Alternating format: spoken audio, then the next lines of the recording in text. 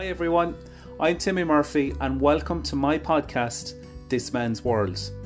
This is a podcast series where I talk to different men from all walks of life and who all have a different story to tell. I hope to inspire and engage you with these amazing guys who I'll be interviewing.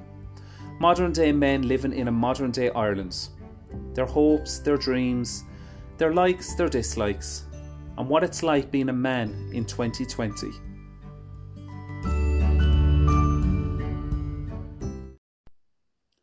Hello and welcome to This Man's World, a podcast where I talk to different men from all walks of life on what it is like being a man in 2020. I'm your host Timmy Murphy and today's guest is Podge Collins. Podge is a well-known sportsman, he's a fellow Munster man, he's a charity worker and he's an all-round inspiring young man. Podge, thank you for coming on the podcast today. How are you keeping? I'm good, Timmy. Thanks for having me on. How are you keeping? I'm good, thank you. And thanks, Podge, for coming on the podcast today. So I suppose if we look back at your early life to start off with, I know you started playing sport with St. Cayman's in Shannon. You started getting into hurling at a very young age, and I know you played in the Clare Minors under-21 team. So do you want to tell us a little bit about how you got into sport, how you started getting into hurling at such a young age? I suppose I grew up in Limerick. When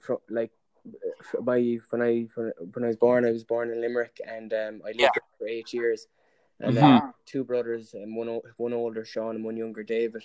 All around similar ages. So from a young age, we were just playing games and whatever our parents were watching, we were probably going to get involved in. So they were big into GA. So from maybe from 3 or 4 onwards, we were just always kind of mad into hurling and football and soccer and whatever other sports we could kind of play between ourselves. So we went to school in Shannon because my mother was a teacher in St. Aidan's in Shannon. So we from a young age, I suppose from 4, we went to school there in Shannon and kind of continued that into life in St. Cayman's. And going to school in Shannon, it was a very enjoyable experience. I made a lot of great friends there, and was lucky enough to play sport, I suppose, throughout the time as well. And they were great schools, St. Aidan's and St. Cayman's. So a very active family then. Yeah, definitely. Definitely was. Our family life, definitely the centre of it was sport. From a young age, it was what was on the telly most weekends, and it was what was talked about at the dinner table most days. Probably to this day as well, I would imagine, yeah? Probably dominating the conversation. Most weeks, in fairness, it's usually sport. And your father, he's an inter-county manager as well, isn't he? Yeah, he's managed Clare now for the last 7 years. He's and he manages our club team as well. He took us from when we were a very young age, from maybe the age of 8, 9 and 10 for football, and coached us all the way up along and coached Cratloe Senior for as long as I can remember. Our club team here in Cratloe, our senior football team, and he's been involved with Clare as well at different age groups, and now he's a senior coach or senior manager. And how did you find that dynamic with your father, who was also an inter-county manager, and he was also your dad? Like, how did you find that dynamic was between the two of you growing up, with him being your father and also being your coach? Well, I suppose he wasn't really, until I was an adult, he wasn't an inter-county manager. So he just kind of coached us underage with the club and stuff. So, having like your father as your coach, it was always very enjoyable, and he gave a lot of time for it. It's probably as you get older, you kind of appreciate it more. When you're a kid and your father's your manager, you can nearly resent him at training for giving out and stuff like that, or telling you to do stuff and whatever. You probably take it for granted when you're a kid, but as you get older, you kind of really start to appreciate that, like, it's a very much a voluntary job, and the amount of time that he gave up of his own personal life to come down and coach us and teach us the skills, even though he enjoyed it, still I'm very grateful for that. Well, I suppose it's quite honourable as well at his side, isn't it? Yeah, it is. Obviously, when your kids are involved, it probably makes it that bit easier. So, Podge, growing up as a child, what was the young Podge like? Just very active, very into playing games, whether it was like board games or whether it was X's and O's or whether it was playing sport, any kind of sport, any type of game. Just very active. I found it very hard to sit still as a young kid. Always wanted to be doing something, always wanted to be outdoors, always wanted to be playing some sort of games, and I suppose that probably went on to play a bit of PlayStation Pro Evolution Soccer at the younger ages. Now FIFA as I've gotten older, but sport is a big part of it. And how did you find it on a team of lads? Like, how did you find the camaraderie? You know, was there a lot of interaction there? Kind of the loyalty? Was there many disagreements or anything with them? I suppose as you get older, you kind of think about that more and more. And I think from a young age, being involved in a sports team, it gets you kind of nearly ready for life in the sense that you have to deal with all different personalities and you're dealing with all different people, but you're making friends and you're making like friends for life, and you're kind of I think it does prepare a child for life, or equips you for dealing with teams from a very young age. I do think it's very beneficial. As I got older, then it's kind of the dynamic. I like the great thing about sport. I think is you do make great friendships for life, and it's definitely one thing that no matter what happens with sport in my career, I will always look back and just think of the friends I've made and the relationships I've made, and that's like definitely the most beneficial thing. I haven't fell out with too many people from sport, so I'm probably fortunate in that regard. Had plenty of like fights in the field and had words with different players and stuff like that, but usually it doesn't carry off the field.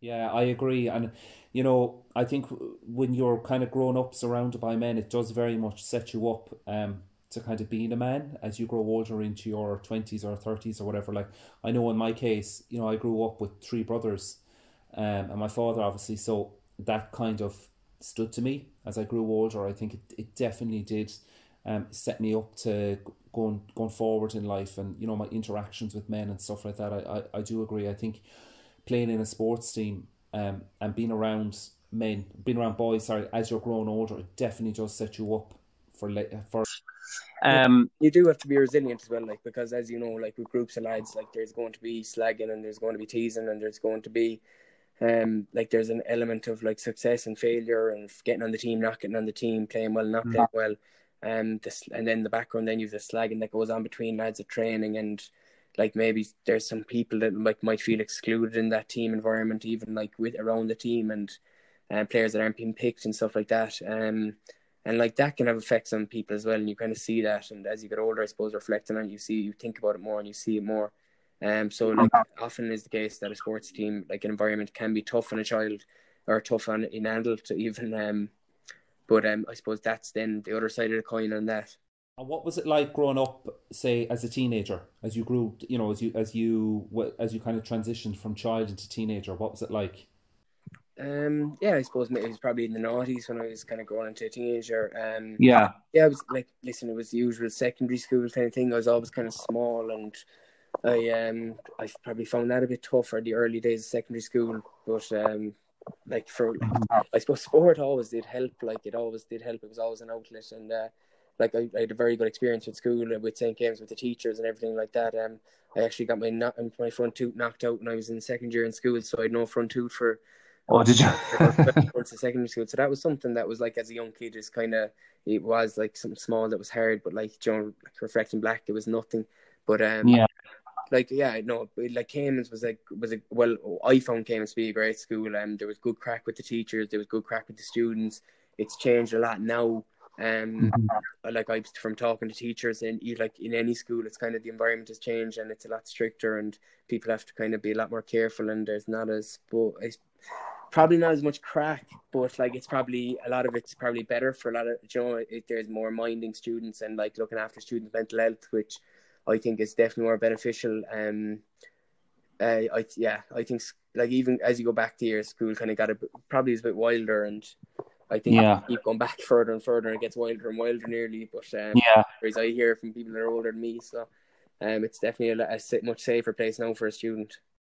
So, Podge, do you think that there's a lot of pressure on young men nowadays compared to when you were younger growing up? I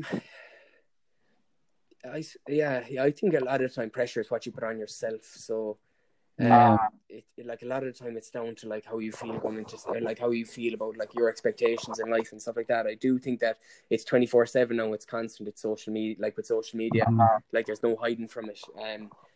You're constantly looking at your peers, seeing what they're doing, and you're constantly seeing like they're looking at their Facebook, Instagram, Twitter, Snapchat, blah blah blah. and seeing how they're getting on. And it's not just the let's say 9 to 3 or the 9 to 4 of the school day anymore.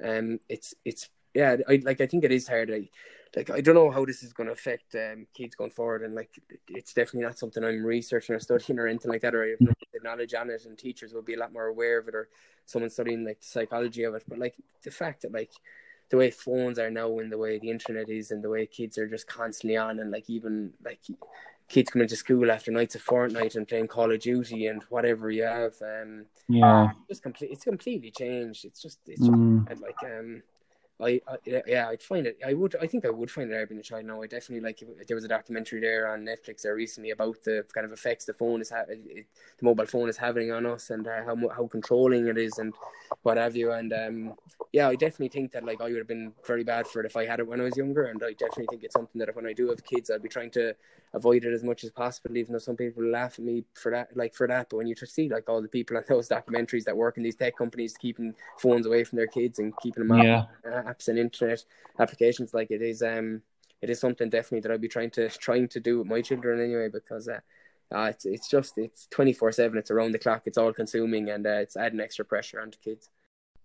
Yeah, I've actually seen that documentary as well on Netflix, and it was an eye opener, and it really does show how social media works and how much of an effect that it has on young teenagers and young children and stuff, and what they're seeing. And I do agree with you. I do think it is very much up to the parents to try and handle that and to try and manage that. And it is quite difficult for them. But it's definitely an eye-opener. Yeah, it's very hard on parents too, because this is all kind of new. This is the age of like these kids have grown up with social media and grown up with the internet, grown up with everything at their fingertips. Like, and it's it's very hard for parents to even comprehend like how addictive it is or whatever. Like no one knows like the effects. So it's very. I'd say it's nearly impossible as a parent now. It's to try monitor it or try deal with it, and you'll be constantly fighting. I'd say if you trying to keep them off the PlayStation or the phone or what have you. And as well, because social media is absolutely everywhere, I think when they do take social media away from teenagers, they'll find it elsewhere. So it's definitely something that's very alarming. That's very, very worrying in the modern world. And so I suppose, Pat, kind of going into your 20s then, did you find it hard to separate your GAA life and your personal life? I suppose they were very much interlinked, because like all my friends were into sport, and so like while I was in college, I was living with 5 or 6 friends of mine that I went to secondary school with, and like they're still my best friends probably to this day. And like we went to the gym together, we went out together, we played like FIFA together, we had the crack together, and then sport was always going on in the background, whether we were playing together or playing on different teams. I probably didn't go out as much as the normal college student because of sport, which I don't regret or anything like that. Like I'm very like I definitely did playing sport. Like you can't live, let's say, I don't know, whatever you want to call it. Depends on what a normal college life is. Exactly. You can't be going out drinking and messing and throwing your body or whatever, like, or so that is something probably I didn't do as much as your average student, but I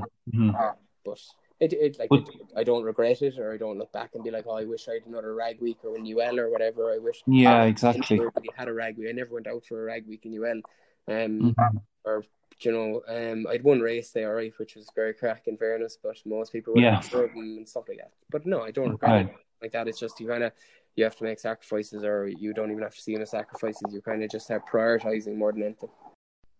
And I know as well, I've seen on your Instagram that you do like to travel, and I suppose, where has been your favourite country or your favourite place that you visited?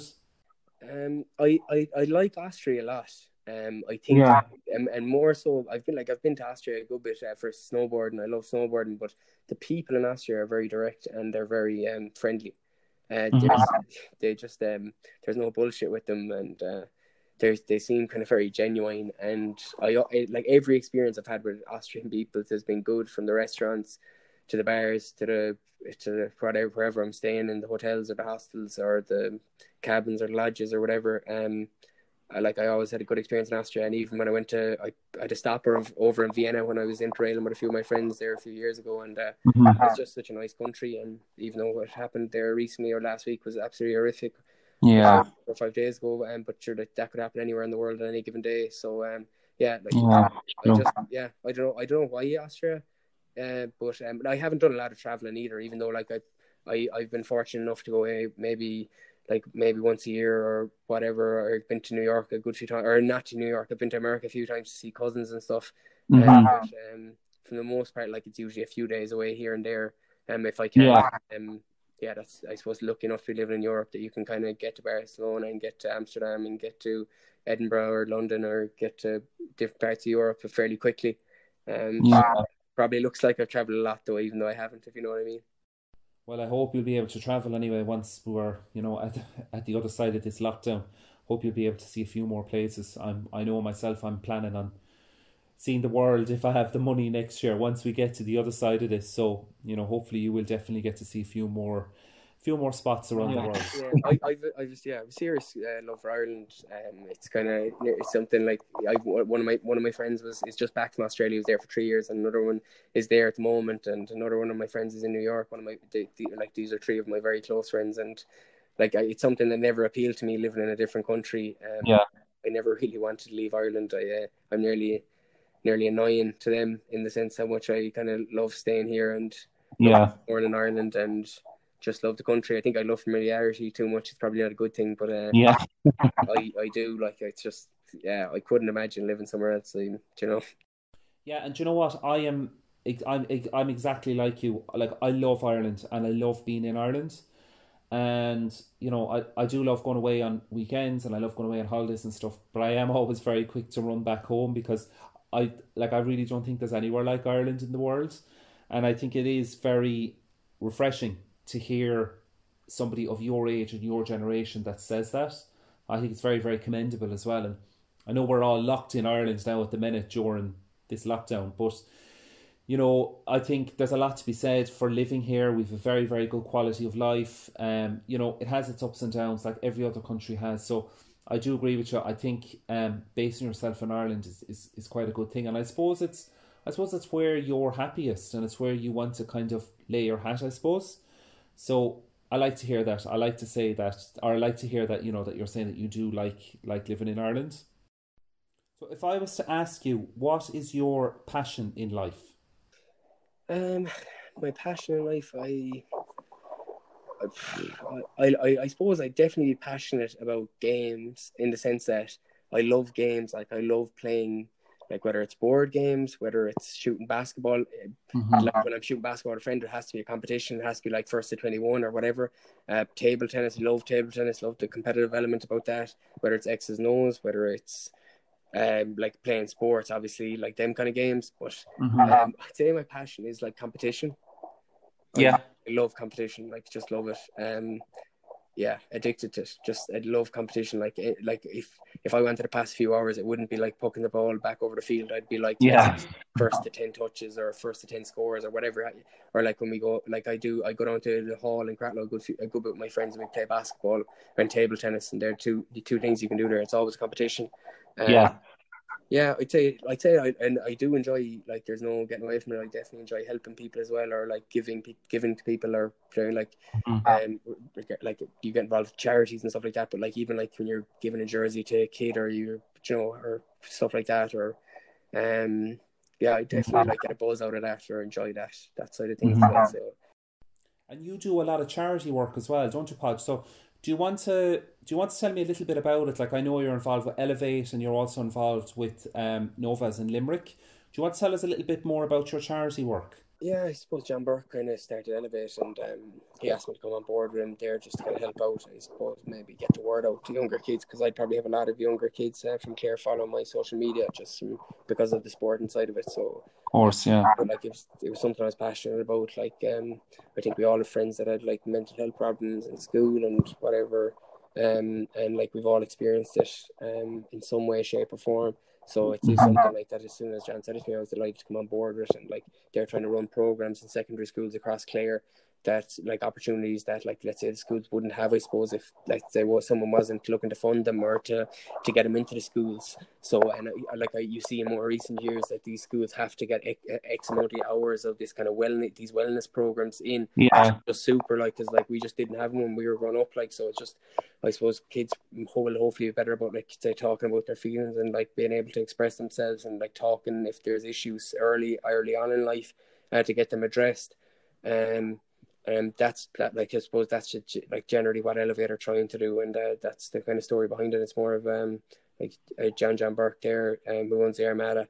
It's he, like, it's kind of his baby, and he's in fairness to him, like, it's like, I have a lot of respect for him for doing what he does. And you did a sleep out as well recently with Novas, didn't you? Yeah, Novas are a charity there. They cover kind of the Midwest. They cover kind of Clare, Limerick, Tipperary, and Kerry. And they're just trying to, I suppose, the current homelessness crisis that is across Ireland, and it's constantly an issue. And like, the government have targets from 2017, let's say, to build this many houses of social housing, and it just hasn't happened, and they're completely underachieving their targets. And like, these kind of these charities are necessary for, like, society, let's say, to try to kind of bridge the gap between, let's say, the government shortcomings, even though they're government funded, like, for the most part, but they need let's say, whatever element extra they need to fundraise. So I suppose I think they got in touch with me a couple of years ago and asked me to get involved, and I was only delighted to get involved. And they run a sleep out most years, so this year now will be a bit different. But so the first 2 years I did the sleep out in Limerick, in under the shelter in Brown Thomas, and like we raised great money both years. And last year we did in Ennis.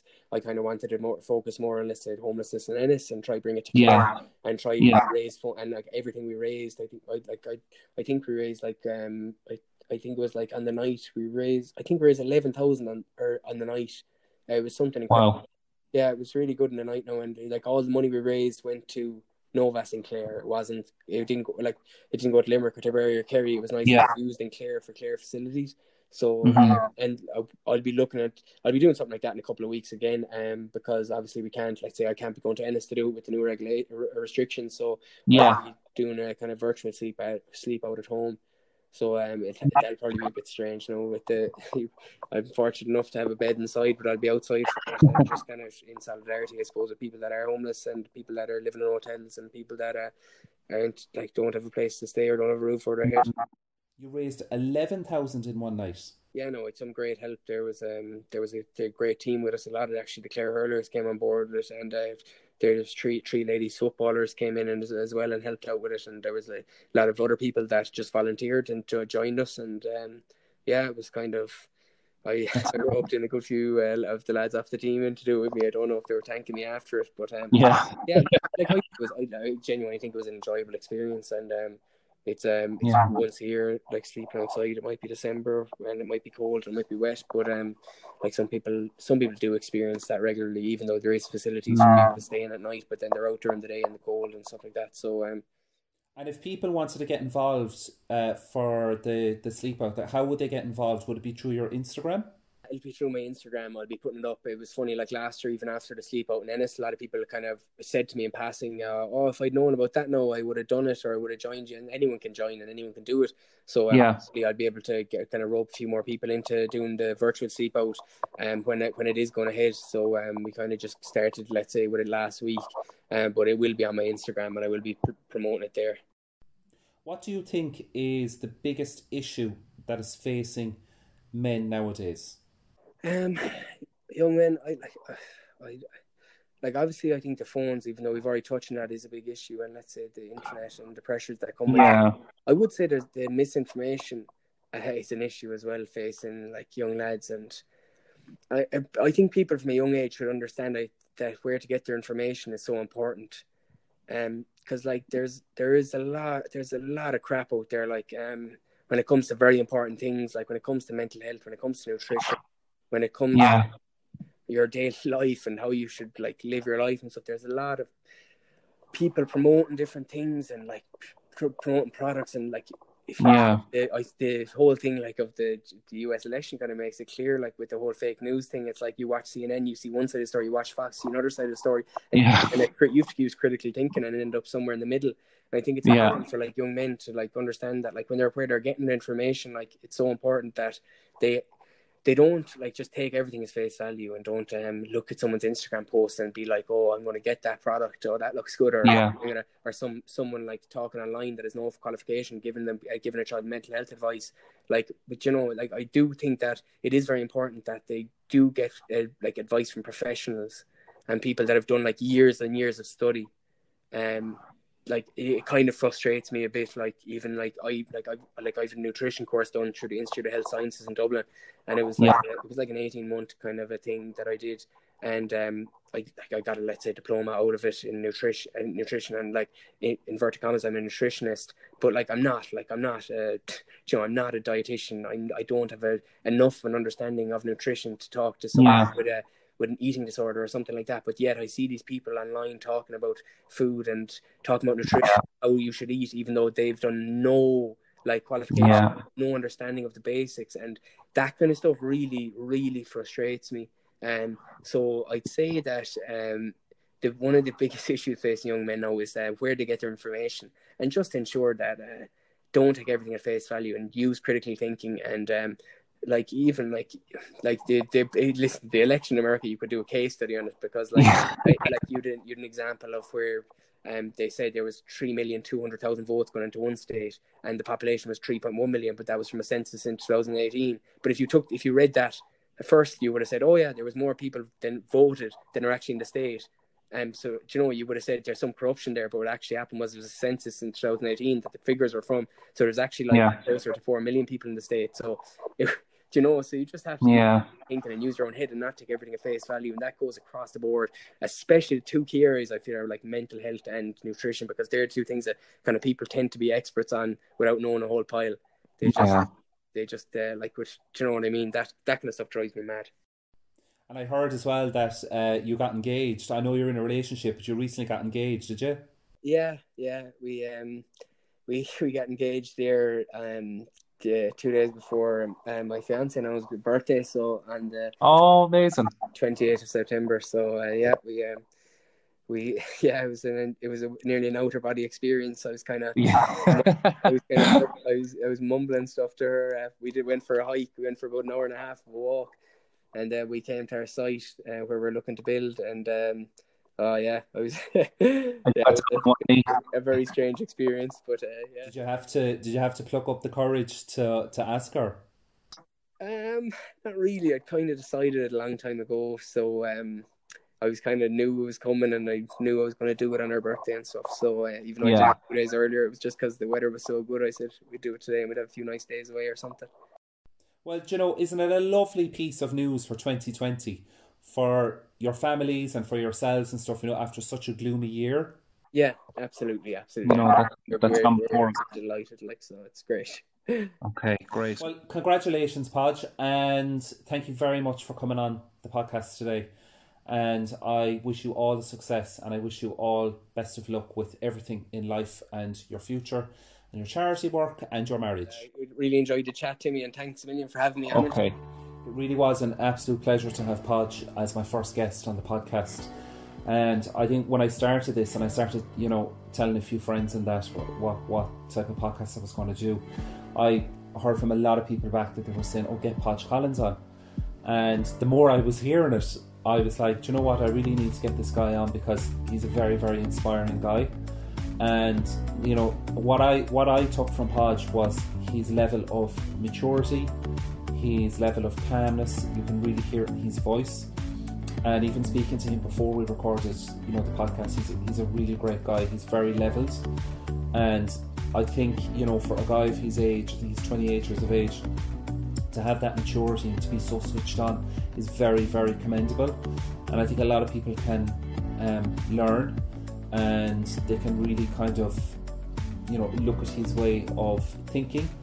And I think it's great. I think it's great to see somebody of his generation that's so involved in charity work, but also, you know, he plays his sport, he also works in his job, and he's also now gone into a marriage. He's going into an engagement, and I just think it's lovely. You can really hear how happy he is in his voice. So I wish him nothing but continual success. And I also really wanted to get somebody on from the world of GAA and speak to them about other things regardless of sport. Now, I know we did touch on sport and that, and rightly so, because that is such a massive part of his life, and that's what people associate him with. But to hear him talk about being so passionate about his charity work is so refreshing, and that's what I really wanted to get from him, and that's what he gave me. And you can really see that he's so passionate about it. So if you do want to support Podge, you can find him on Instagram, Podge Collins. Also Novas in Limerick, who he's based with, and also Elevate, the charity, as well. They are both on Instagram as well, if you want to check them out, and give them a like or give them a follow, I suppose. And if you do want to take part in that virtual sleep out, Podge will be updating his Instagram, and he will let you guys know. So thank you for tuning in to my first guest, my second episode. I will have another episode out next Thursday. I hope you've enjoyed it. I do very much appreciate all the comments and all the feedback that I've received the last week on the podcast. It means the world to me. It really, really does. I'm just learning this gig. It's all trial and error with me as well. So I do appreciate all your honesty and all your feedback, and I'm so happy that you're all enjoying it. You can check me out on Instagram, Timmy Murphy, This Man's World, or on the podcast page as well, which is This Man's World Podcast.